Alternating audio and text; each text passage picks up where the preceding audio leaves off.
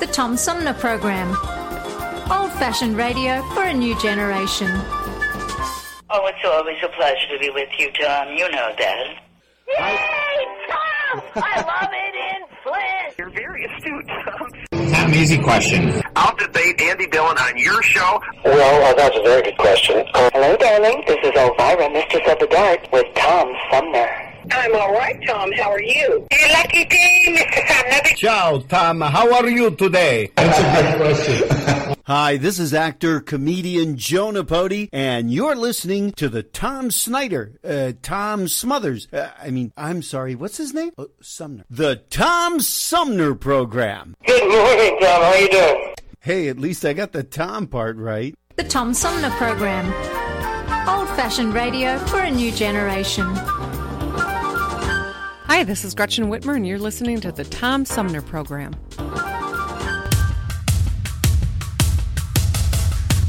It's time now for Armchair Politics.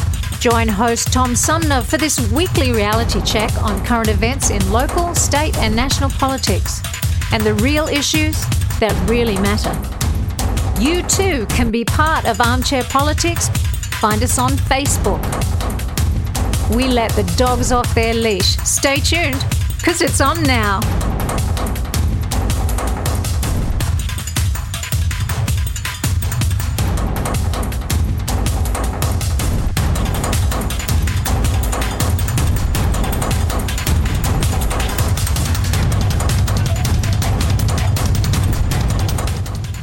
Hey, good morning, everybody, and welcome to this week's edition of Armchair Politics, our weekly roundtable on the Tom Sumner Program.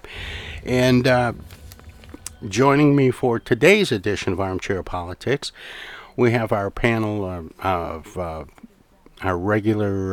roundtable regulars. Our panel of political pundits includes, on the left, Flint's premier political pundit, Paul Rosicki. Good morning, Paul.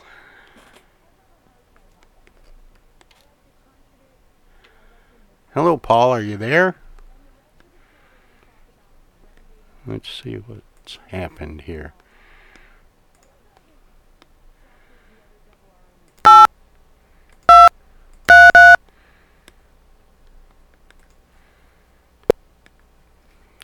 Your call cannot be completed as dialed. Please check the number and dial again. Good morning, Paul. Are you there? Well, let's try this once again.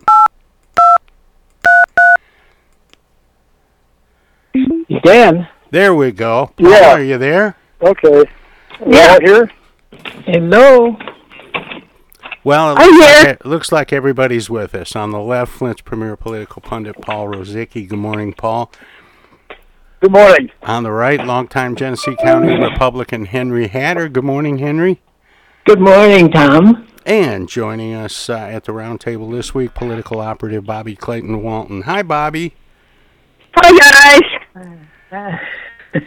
Okay, we are all here and accounted for, and we usually start with a few quotes, the first one being the one where I ask you, how would you finish this quote? And it goes, democracy is the recurrent suspicion that more than half of the people are what? How would you finish this quote?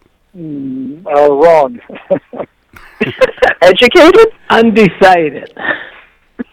Well, those are all excellent answers, but this is fun. Democracy is the recurrent suspicion that more than half of the people are right more than half of the time. Oh. Yeah, that sounds good. That's great. That's great. I didn't think of it. That's pretty progressive thinking, I think. Yes, I like that. Because that justifies why we remain a country. That's the only way that we can remain a country. Is that a Lincoln quote? No, you'll be surprised when you hear who it was. It was American writer E.B. White, author of Charlotte's Web and Stuart Little, and longtime contributor to the New Yorker. Okay, well... just because you write children's books does not mean you aren't a thinker. That's true. True. Oh, I know when my kids were growing up, they had me thinking all the time. Yeah. Do they still? Oh, yeah. Well, kids are the most profound thinkers they are because all of their brain cells work together. Well, they're also not afraid to ask questions. At age 5. Yeah, they're not afraid to ask questions. Yes, kids are the darndest things. That's true. in addition to that, girl gymnasts, when they fly in the air and they're rotating and tumbling and all that, they know where they are all the time because all of the muscles and cells are working together, the nerve cells. But if you go out and try that right now, you'd probably end up hurting your back, or worse. You're saying we're not working together. Well, the brain cells in the body, they work all together. Yeah. Well, I held a seminar a couple of weeks ago about how our economy has to work together. It's sort of like an organism. Yes. Well, kids are fortunate because they live in that brief time in our lives where we think we know everything. Yes. Well, if they don't know, they will ask the question. That's true. That's true. Well, here's a quote that I think maybe got everyone's attention this week. You know what every one of these parents wanted, what they asked us for? What every parent separately expressed in their own way to Camilla and me? That they want their children's dreams to live on, that they want their children's dreams to continue to accomplish something after they are gone. They want to make their loss of life matter. Well, it must have been Prince Charles. No? Well, I was going to say Biden. It's in Texas. Last person you'd think of, actor Matthew McConaughey.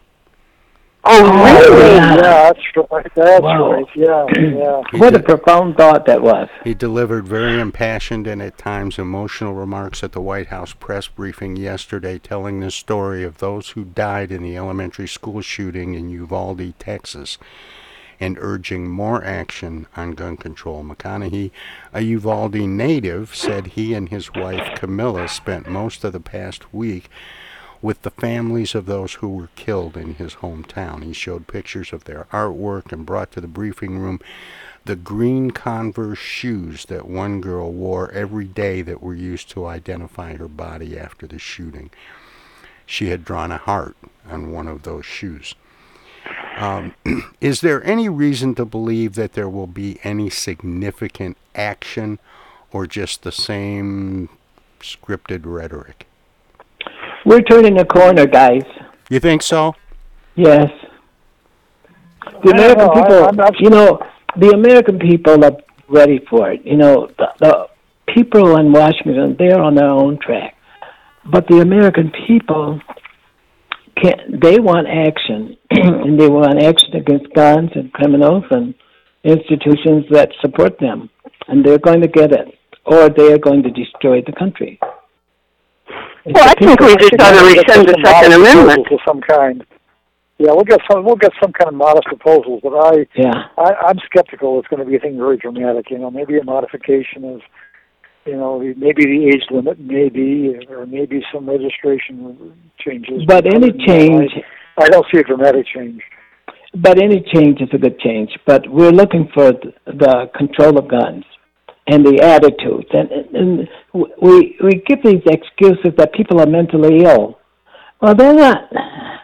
All of a sudden, mental illness, we all have it in this country, and other countries don't seem to deal with that. Why is it that only in our country we rationalize and justify the act of violent killers as being, criminally insane? Henry, are there any other countries that have a Second Amendment? No. The same way. No. That's true. There are no other countries that have it. I don't understand why it still serves. I don't think it does. I think we need to consider doing away with it.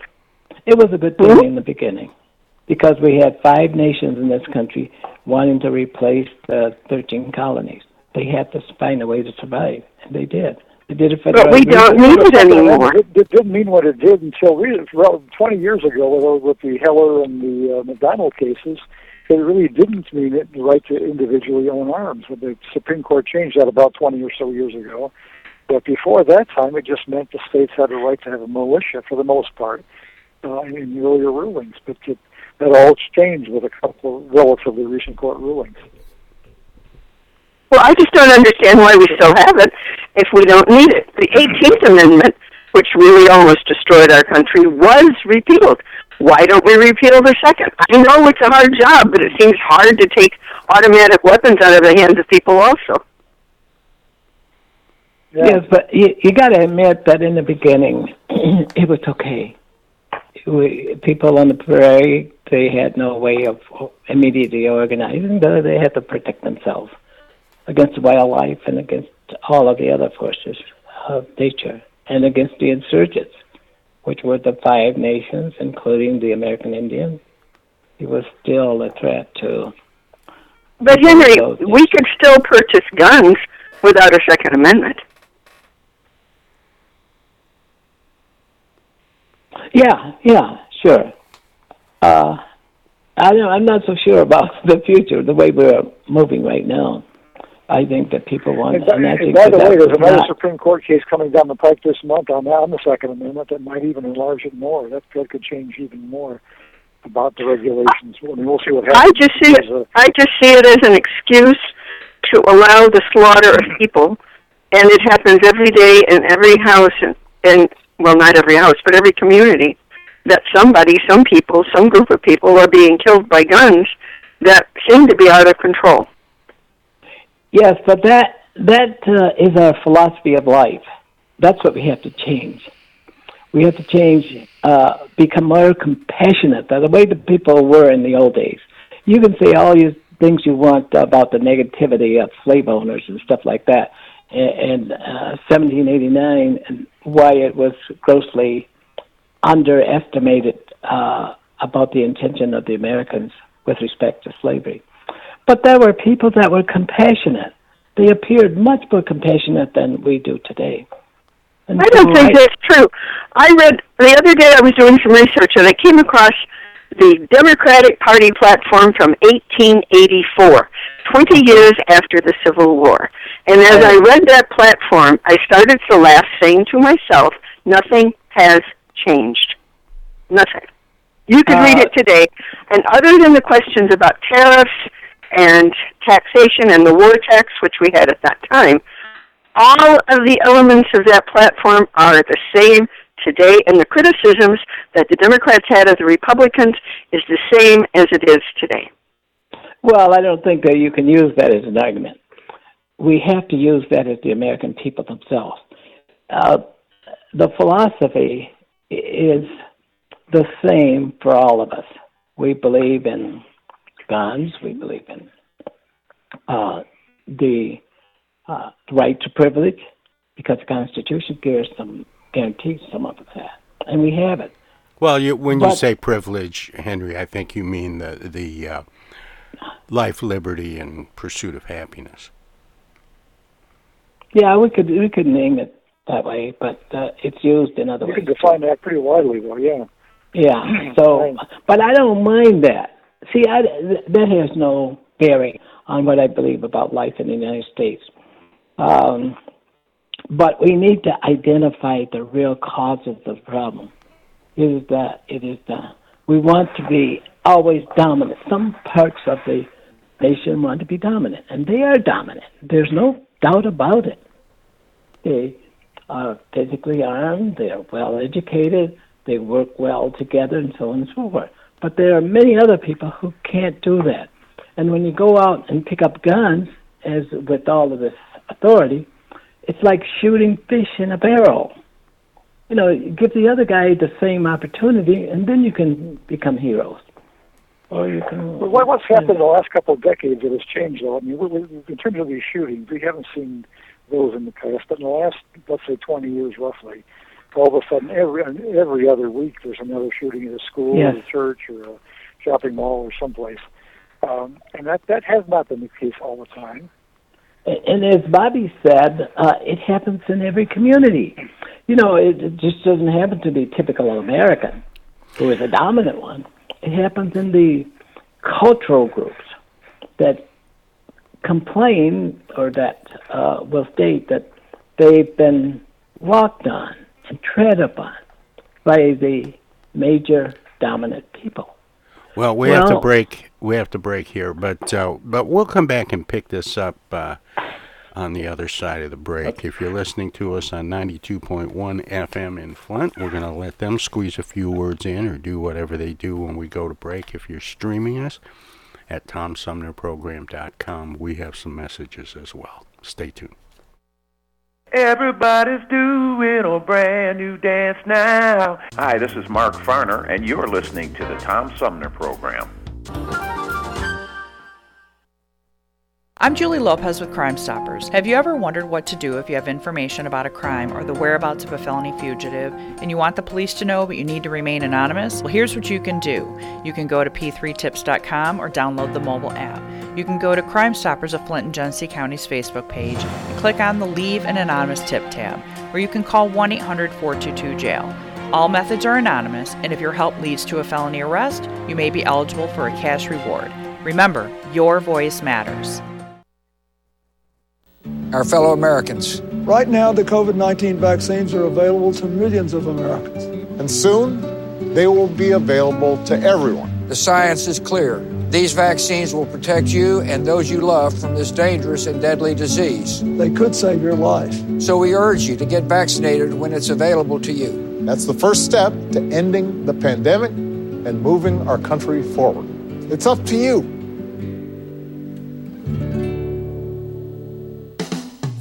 Do you ever feel like you need an attitude adjustment? Are you wishing there was a magic pill or a new app for your mobile device? Why don't you try live local music? Music can make you dance, bring back fond memories, inspire you to be more creative, whether you attend a child's school concert or recital, go to a local symphony concert, visit local bars and restaurants that feature dance music, sing-along piano, or jazz and blues. Music could be just what you're looking for. Supporting live local music is more than a way to support your local artists and economy. It's a great way to improve your own quality of life. Support live local music. This message is brought to you from the Tom Sumner Show. Oh, yeah. Say, objection. I object. I object to that, Your Honor. Oh, hi, Mom. What's up? Dana, what are you doing? Oh, just Attorney General stuff. Listen, I have a legal question. What is it, Mom? I just got a call from the water company. Apparently, your father has not been paying the bill. I guess they're going to turn the water off because we owe more than $1,000 now. Can you believe it? Actually, I can't. So listen, we just have to send them $200 in Edible Arrangements gift cards, and that will keep the water on. Now, here's the legal question. What is the website for Edible Arrangements? Mom, it's an imposter scam. Imposter scam. Is that .com or .edu? No, the call was a scam. Scammers will pretend to be a government agency or a utility company or someone else you might do business with. A big red flag is if they tell you that you can pay them using gift cards. So when in doubt, ask for the information to be sent to you in writing. And never give a caller or someone you don't know your personal information or your money. If you do suspect an imposter scam, report it to my office at mi.gov/agcomplaints. Okay, all right. And Dana, where do I file a complaint that my daughter hasn't visited in over a month? Does your office have a website for that? Okay, Mom, I'm hanging up now. I'm Michigan Attorney General Dana Nessel. Visit mi.gov/agcomplaints for your connection to consumer protection. Hi, this is Deb Cherry, Genesee County Treasurer, and you're listening to the Tom Sumner Radio Show. Hey, welcome back, everybody, as we continue our weekly roundtable on the Tom Sumner program with our roundtable regulars Paul Rosicki and Henry Hatter, joined by Bobby Clayton Walton.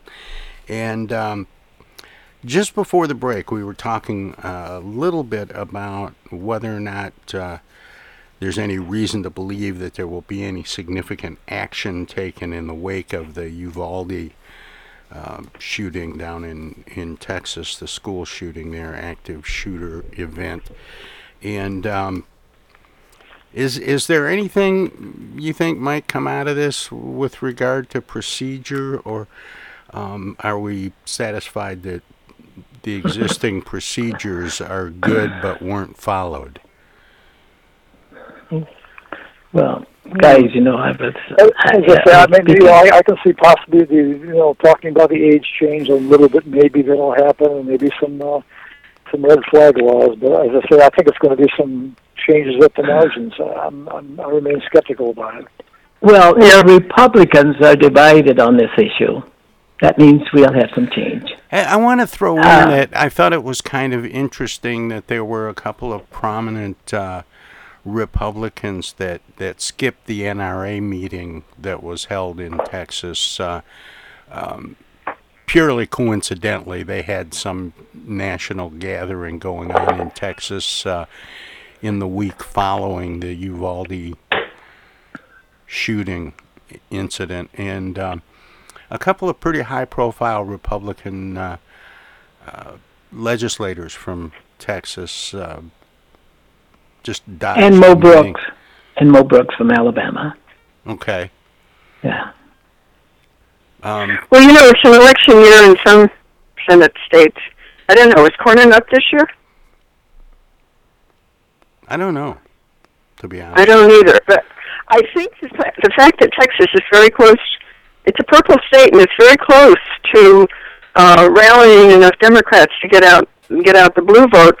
I think the Texas legislators and elected officials need to be very careful on how they proceed, because Texas has really been the site of a lot of this kind of mayhem. No, that's true. And there was one Texas legislator, a Democrat, but I mentioned a quote from him last week. I don't know if it was one of the quotes of the week, but basically he said in Texas it's easier to buy an AR-15 than it is to buy baby formula. Oh, he's right. I read that. Sure. Yes. But that's conjecture, guys, But I don't. Of course, that doesn't say much about the availability of baby formula. Yeah. But we're correcting that problem too. We have. Well, I saw a post, a similar kind of thing, where the regulations for selling tacos in Texas was much more complex than the regulations for selling an AR-15. Yeah, guys, since I've been on this show, there's one thing that I can be characterized by: asking for moderation between the extremes of Democrats and Republicans, so that they can move the agenda for the American people. And I think that is what needs to be done. And when I talk to my friends about about the inability of Congress to work and why it doesn't work, and we talk about the division between Democrats and Republicans, and there needs to be moderation, many of my friends say we're too late. We're on the slippery slope, and we can't bring this thing back. Well, let's move on to some of these other things and see if maybe we can't light the path a little. There was one other quote that got my attention this week. It's and it goes like this: "It's a terrible thing for our state, and it's an attack on our election system." Janet Nessel. No, you would think, and fairly close. Michigan Elections Director Jonathan Brader said last week at the Board of State Canvassers meeting, when a deadlock along party lines kept 5 GOP gubernatorial candidates off the primary ballot. Yeah. Oh, yeah. Have the qualification procedures become too stringent, or are the candidates becoming too weak? I think the candidates are becoming lazy. If you look at the recent they rely too report, much on one corporation. Yeah, that one. Yeah, the courts have actually denied them any appeal to their argument that the state didn't do due diligence, but they did not do due diligence by relying on a bunch of paid canvassers to get their petition signatures, and the guys cheated. Guys, you know you'll get no argument from me on this, because the candidate is responsible for his own outcomes in the last analysis. I think you're right. You know, when I talked to Mike McDonald, he was the one who, as he was in that first 5 that got knocked off the ballot, and as soon as that news broke, he dropped out of the race. And I talked to him on the show right after that, and I asked him basically the same question, and he said, no, we knew what the rules were. Yeah. And he said, you know, we hired these people, and they jumped ship on a couple of people and, you know, did some finagling back and forth over how much they were going to get per signature. And he said, we got stung. And he was very matter-of-fact about it. He didn't think that he'd been picked on in any way whatsoever. He got some advice to use a firm, and it turned out to be bad advice, and he just accepted that. Tom, you know the thing I wonder if there's going to be any legal action against some of those groups or those individuals who did basically forge the signatures, either civil or criminal action against those individuals. That has gone on for a long time. That'll be interesting. They just got caught this time. Yeah, that'll be interesting to see. And then the flip side of that is the candidate I had on this morning, Ralph Reban, who he had all volunteers, and you know their procedure worked, and their petitions were validated, and he's on the ballot. He also made it into the debate up on Mackinac, which he wasn't originally scheduled for. You know, he made it because some people had been pushed out. Craig and Perry. Yeah, you know, the person who collects a signature is a trustee commissioned by whatever, the law and the bodies that run this process. But that person should be honorable and should be respectable and it should be legal. I think you're going to see candidates taking much more care about their signatures in the future, whether they hire a group or have volunteers do it. You know, this is, you know, the huge number this time is astonishing, not only for the governor's race, but for a number of others as well. And wasn't it 15,000? They had to have 15,000 signatures? Yeah, and of those 15,000, there had to be at least 100 from half of the congressional districts in the state. And you know, this is what validates Trump's argument that the elections in the United States are fraudulent. When you see that kind of stuff and it's still being unveiled, it validates his argument. And we need to but anyway, it was caught. It was caught, which means that our system works. Okay. Yeah, that's a good point. That's a good point. This doesn't mean there's fake votes out there. It just means some folks got paid an awful lot of money for forging signatures. Guys, we're a nation of laws, not of a man. And when people argue against the rules out there and say, well, I'm going to take the Supreme Court to court and sue them because I can't get on the ballot. But we don't make the law as we go. We got to have standards and laws that are established for a long time period and have been practiced. And this is what we have. Now you got everybody that wants to go out and say, well, if I don't like the law, I'm just going to sue. Well, we're not a nation that we just go out and make our laws as we go. They got to be framed in tradition, practice. One of my favorite books, Henry, that I used to assign to my class if they wanted extra credit, was a fiction book that taught actually why we have government. And one of my favorite lines from that book was, "We have a system of justice we can afford." The United States has a very good system of justice, I think, but it's because we're a wealthy nation and we can afford it. We can afford appeals courts. We can afford having a process that is onerous, that requires a lot of show-up and a lot of form and a lot of representation. But if we didn't have, then we would be in much worse shape. Yeah, it would be like most third world. That's a good point. I appreciate that point. I learned from that point. You're welcome. I'll tell you the name of the book. Okay.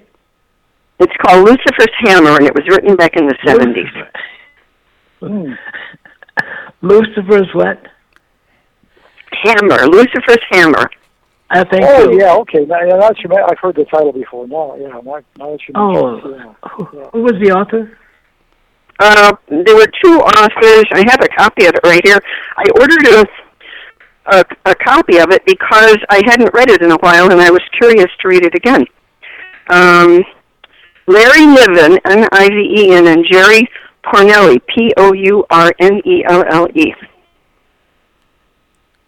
Thank you. Yeah, it's a good book just to teach you why we need government. Well, we need government even if we didn't have that book. Well, yeah, but the book illustrates it for people who don't understand. Yeah. Yes. Thank you. Sure.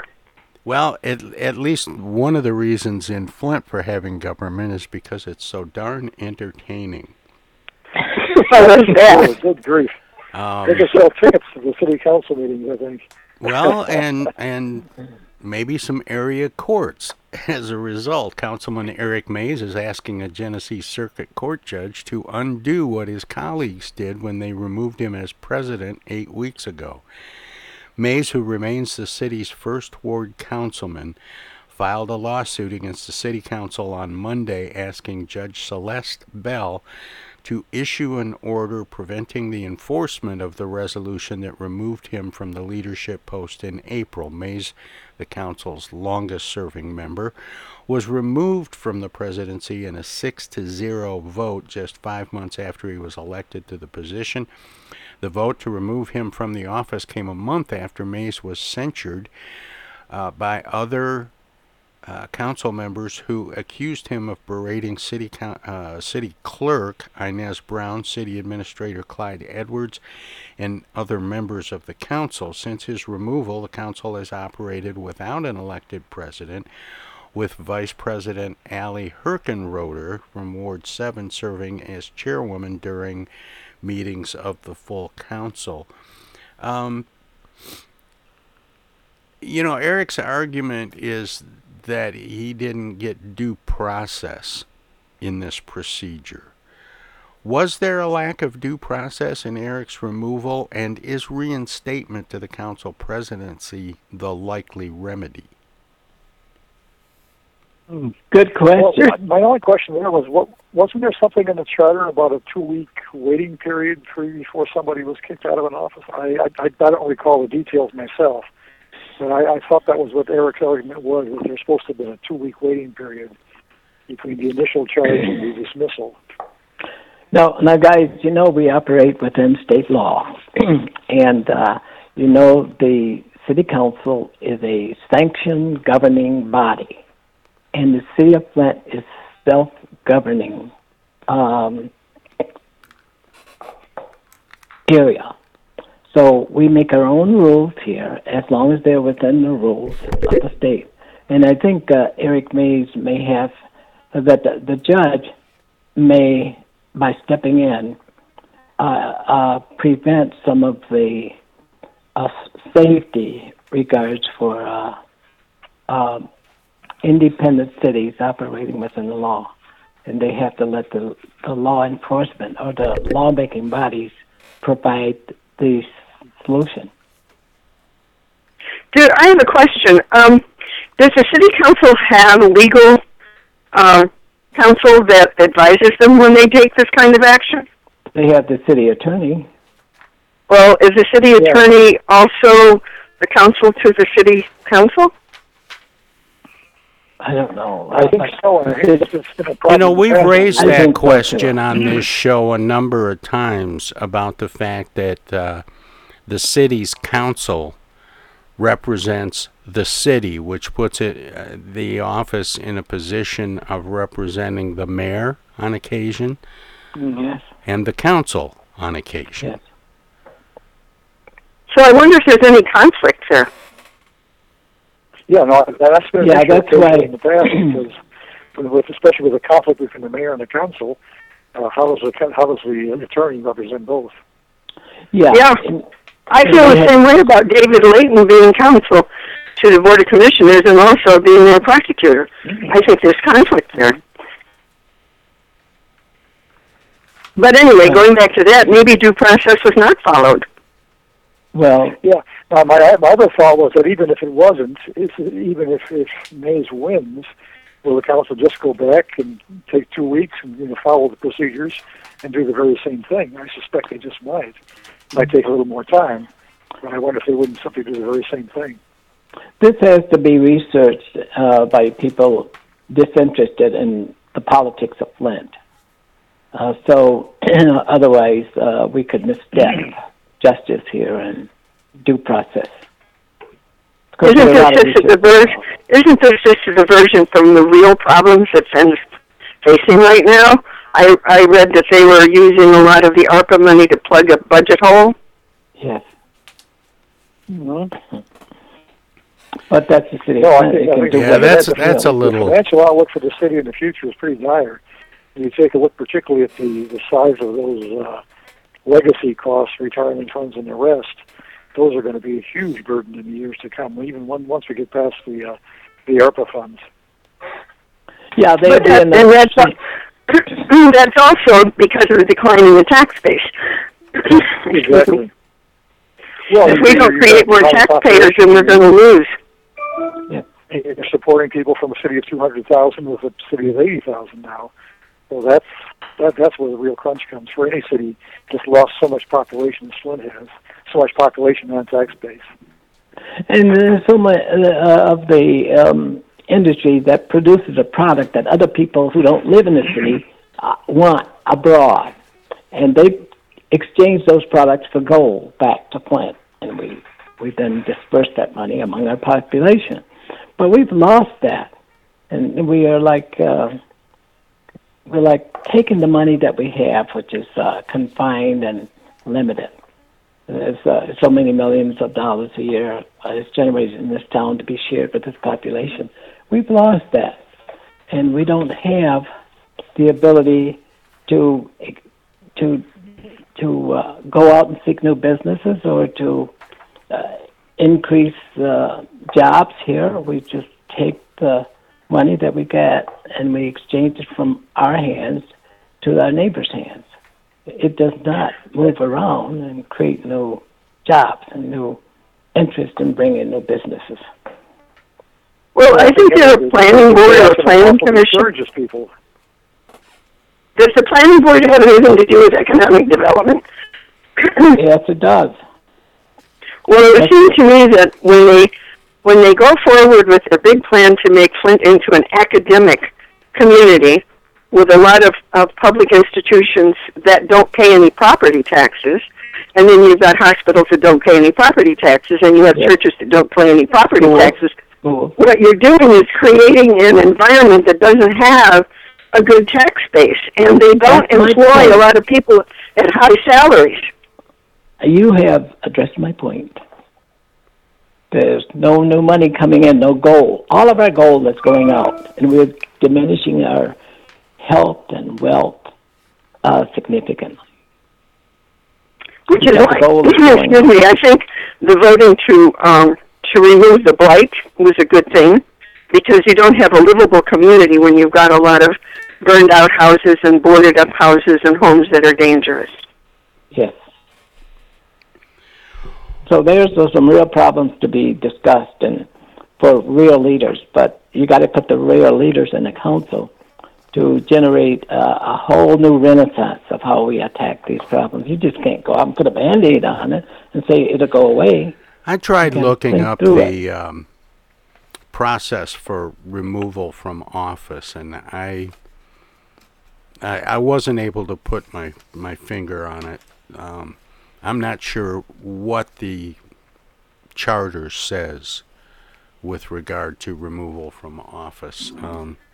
Yeah, I just recall some discussion about a 2-week waiting period. I think it was 2 weeks, and then somehow they hadn't followed that. That's at least Mace's claim. And again, I don't have the charter in front of me either, so I'm not sure.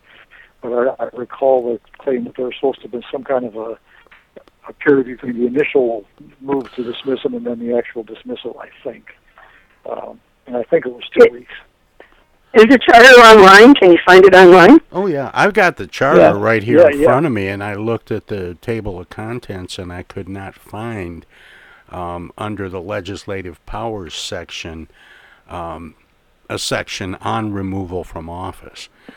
Now, I may have to look in some other areas in the document to find it, but I wasn't able to put my finger right on it.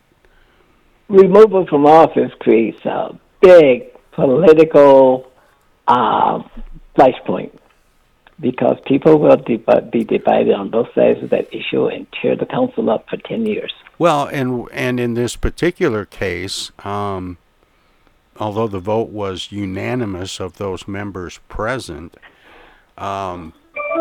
it was removing Eric from an office they elected him to. Yes.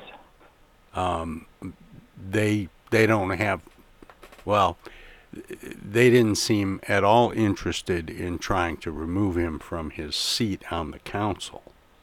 They can't. Yeah, I wouldn't think so. No, the voters pick the people. For better or worse. It's the people. That's true. Yeah. That might be a different question. Yes, it is. Well, like I said, I wasn't able to. Go down the council, and the bid is just astonishing. I was again watching it on the other night, and it's just endlessly points of information for hours, and they weren't accomplishing much when they were talking about the budget for several hours at least. I went on the internet and looked. Did they finally settle the budget? I believe they did. I think you're right. I didn't. They were still going at midnight when I called it quits, but I think they finally did, I thought, from what I heard correctly. Yeah, I think one of the TV stations reported that they had passed the budget after a 6-hour meeting. Right.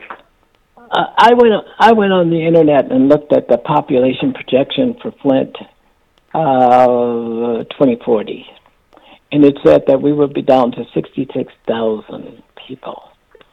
And we're not that far away from that now. We have the greatest opportunity in this state is to rebuild. We have all of this money that's left by in these institutions that General Motors created, like the hospitals and the cultural centers and stuff like that. Money invested. It's given to. Do they pay taxes?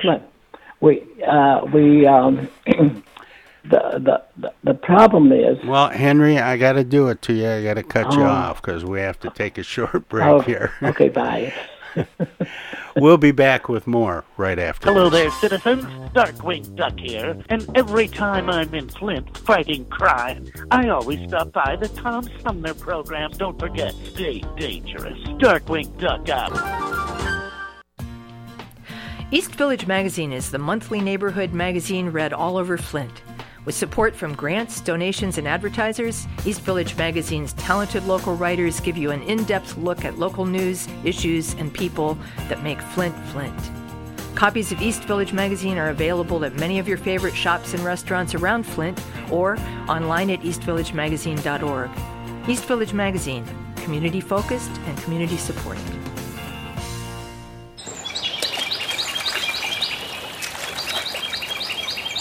Imagine a journey down a picturesque river. Imagine your Flint River, 142 miles of recreation, natural beauty, and precious resources.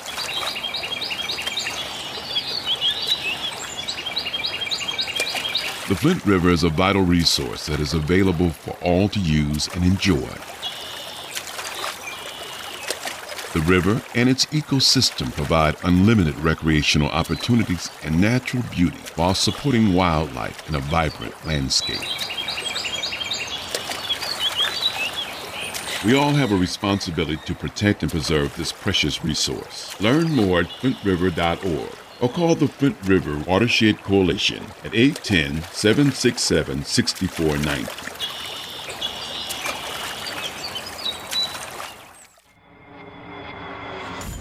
The Tom Sumner Program plays host to the best political roundtable on radio every Wednesday from 10 a.m. to noon. Armchair Politics features great commentary and analysis about the headlines from local, state, and national politics with an alumni of world-class pundits, plus quotes, tweets, and those weird and wacky stories we call the X-Files. If it's Wednesday, catch Armchair Politics on the Tom Sumner Program. Cloth or disposable? Paint or wallpaper? Yellow or green? Babies come with lots of decisions. Crib or bassinet? Rocker or glider? So when it comes to protection against diseases, go with the safest, most effective choice: vaccination. To protect your child against 14 serious childhood diseases like measles, meningitis, and whooping cough. That's why nearly all parents choose it. Stroller or carriage? Basketball or soccer? So get all the recommended vaccinations for your baby by age 2. For more reasons to vaccinate, talk to your child's doctor. Go to cdc.gov/vaccines or call 800-CDC-INFO. Justin or Justine. Immunizations help give you the power to protect your baby. A message from the Centers for Disease Control and Prevention. Hey, why are we stopping? We're going to be late for the show. Mom, Dad, we got to get gas. Not here, you're not. This place is charging an arm and a leg. Look, these days price swings of 30 or 40 cents per gallon aren't unusual, but when a gas station charges a price way above the price at similar stations, that could be gas gouging. Michigan gas stations sell the correct quality and quantity of gas most of the time, but when a station does try to illegally take advantage of drivers, my office is here to stop them. Stop Attorney Generaling! We got a concert to get to! I hope she doesn't sit next to us. Narc. This is Attorney General Dana Nussel. If you have information about potential gas gouging, call my office or go online at michigan.gov/AG. Put those away, we're at a gas station.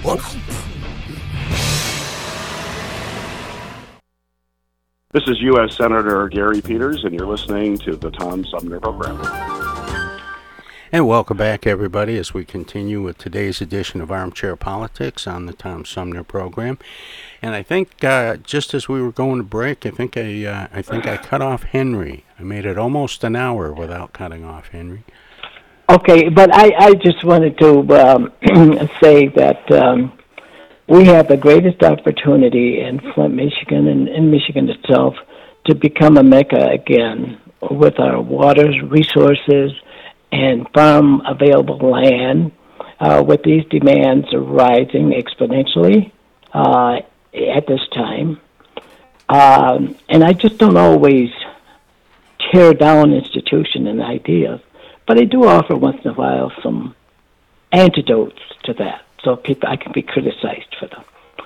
But so we can recreate the dominance that we had in the past. We have the right kind of people. We have the universities. We have the technology. We have available land. We have all of the resources we need to rebuild, except the leadership, the people who look ahead long term for where we're going, like the Japanese did when they looked at the American automobile industry back in the 50s and 60s. They said, we're going to take over that. And by 1974, they had already taken it over, the radio, the lawnmowers, and everything like that. But we got to stop thinking in terms that we live only 80 or 90 years But we got to think in terms of long-range history and projections so that we can create something that we won't necessarily benefit by, but our kids will. So that's I've offered an antidote. I've offered a criticism and an antidote.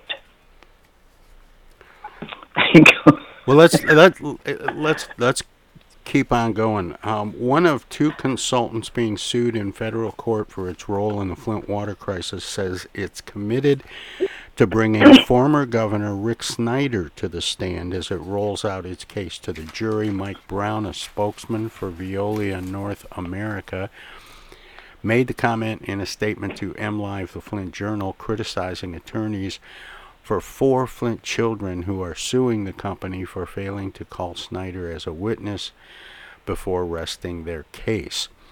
Veolia and Lockwood, Andrews and Newman, another Flint water consultant, have been sued in the case by the children who claim the companies were negligent in their work in Flint and are partially responsible for injuries they suffered after drinking tap water with elevated levels of lead.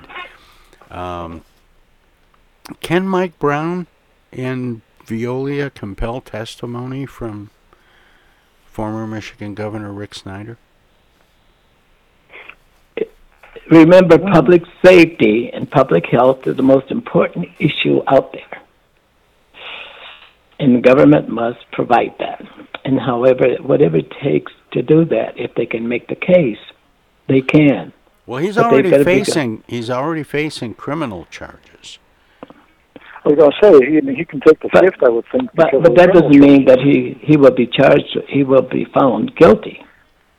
And I don't think that, I think that guilt is closer to home because the people here in this town is responsible for our health, wealth, and welfare.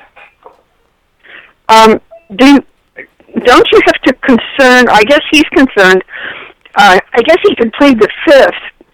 That would protect him from giving information that could be used against him in the criminal case. Right. But I thought I read that they were going to get the judge to rule on whether they could bring in as evidence that his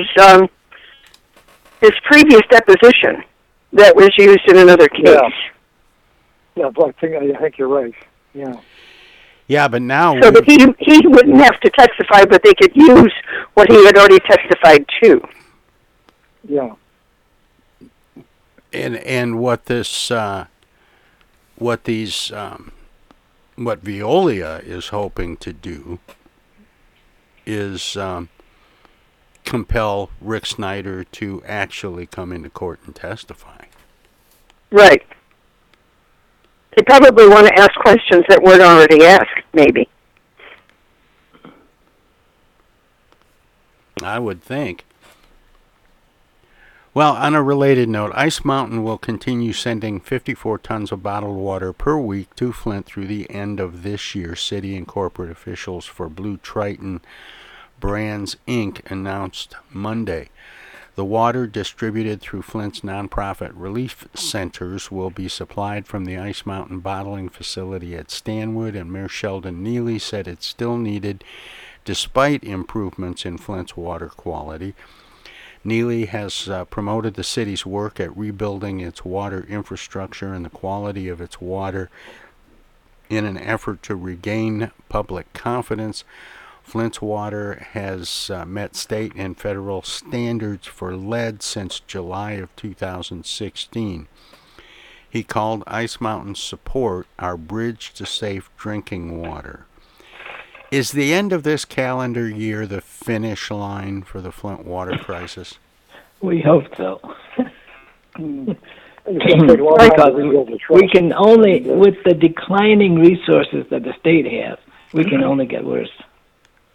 I think it's pretty optimistic to think it would be over.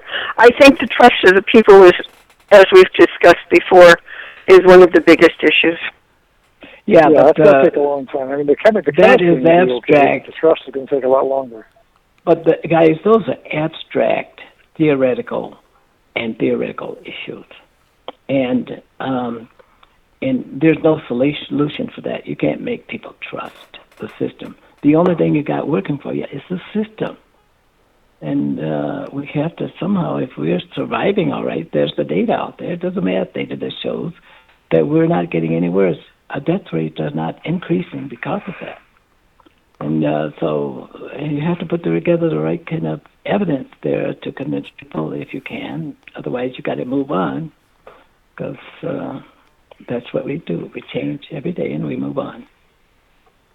But go back to the first. Unfortunately, go back to the first. Finding trust in all organizations. Whether it's government, whether it's corporations, whether it's elections, whether it's the pandemic and the medical institutions. I mean, they trust in so many things that have been under attack for years. Yeah, I was thinking of the first quote that brought out was E.B. White about democracy, meaning that 50% or more than 50% of the people are right more than 50% of the time. Are they right to not trust? I don't know. Well, this is what Trump is touting. Don't trust. But, but he has no solution. All he has is fear. Yeah. He's got to be better than that. But you can come up. One of my biggest criticisms of Michael Moore is he points out problems, but he doesn't come up with solutions. Yes. I don't think that Donald Trump is anyone to follow, because he comes with problems, and his solutions, if he has any at all, don't work. Some of the problems are made up. You like the idea of him identifying a problem, but coming up with an antidote. A solution. Sorry. Well, Governor Gretchen Whitmer's office responded Saturday to news reports that she was among officials whose names appeared on a hit list belonging to a man who police say shot and killed a former Wisconsin circuit judge Friday. The suspect was found dead at the scene. Authorities said the list was found in the suspect's vehicle and included Whitmer, along with Wisconsin Governor Tony Evers, U.S. Senate Minority Leader Mitch McConnell.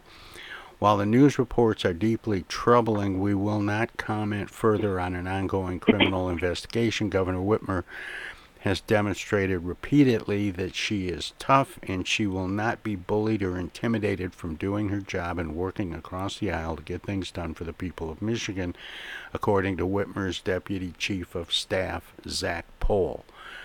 Do you think there are other potential assassins carrying that same list? Well, that would indicate that he was part of the group. Yeah. But have we ever had any other governor facing so many personal threats as we've had this Governor Whitmer? I mean, there's been some really serious attempts here, and I cannot recall any other governor, at least in my memory and historically, that have faced so many personal threats as this governor has. But we have to look at it from a bigger picture. If you are in a position of authority, you're always threatened by people your neighbors, by people that don't look like you, that people with more money or less money or with less education. You're always a threat and to be killed. And so it's unfortunate that Gretchen Whitmer got this one from a group of criminals parading as authorities of the Constitution and stuff like that. That's what makes it dangerous. But isn't that the definition of terrorism? When you have a movement that places people in fear for their lives if they do something or say something or act in any way, we have domestic terrorists in this country right now that I don't think we had before. And I think that this is evidence of domestic terrorism. And I think all of us who sit on this panel face the same thing. There's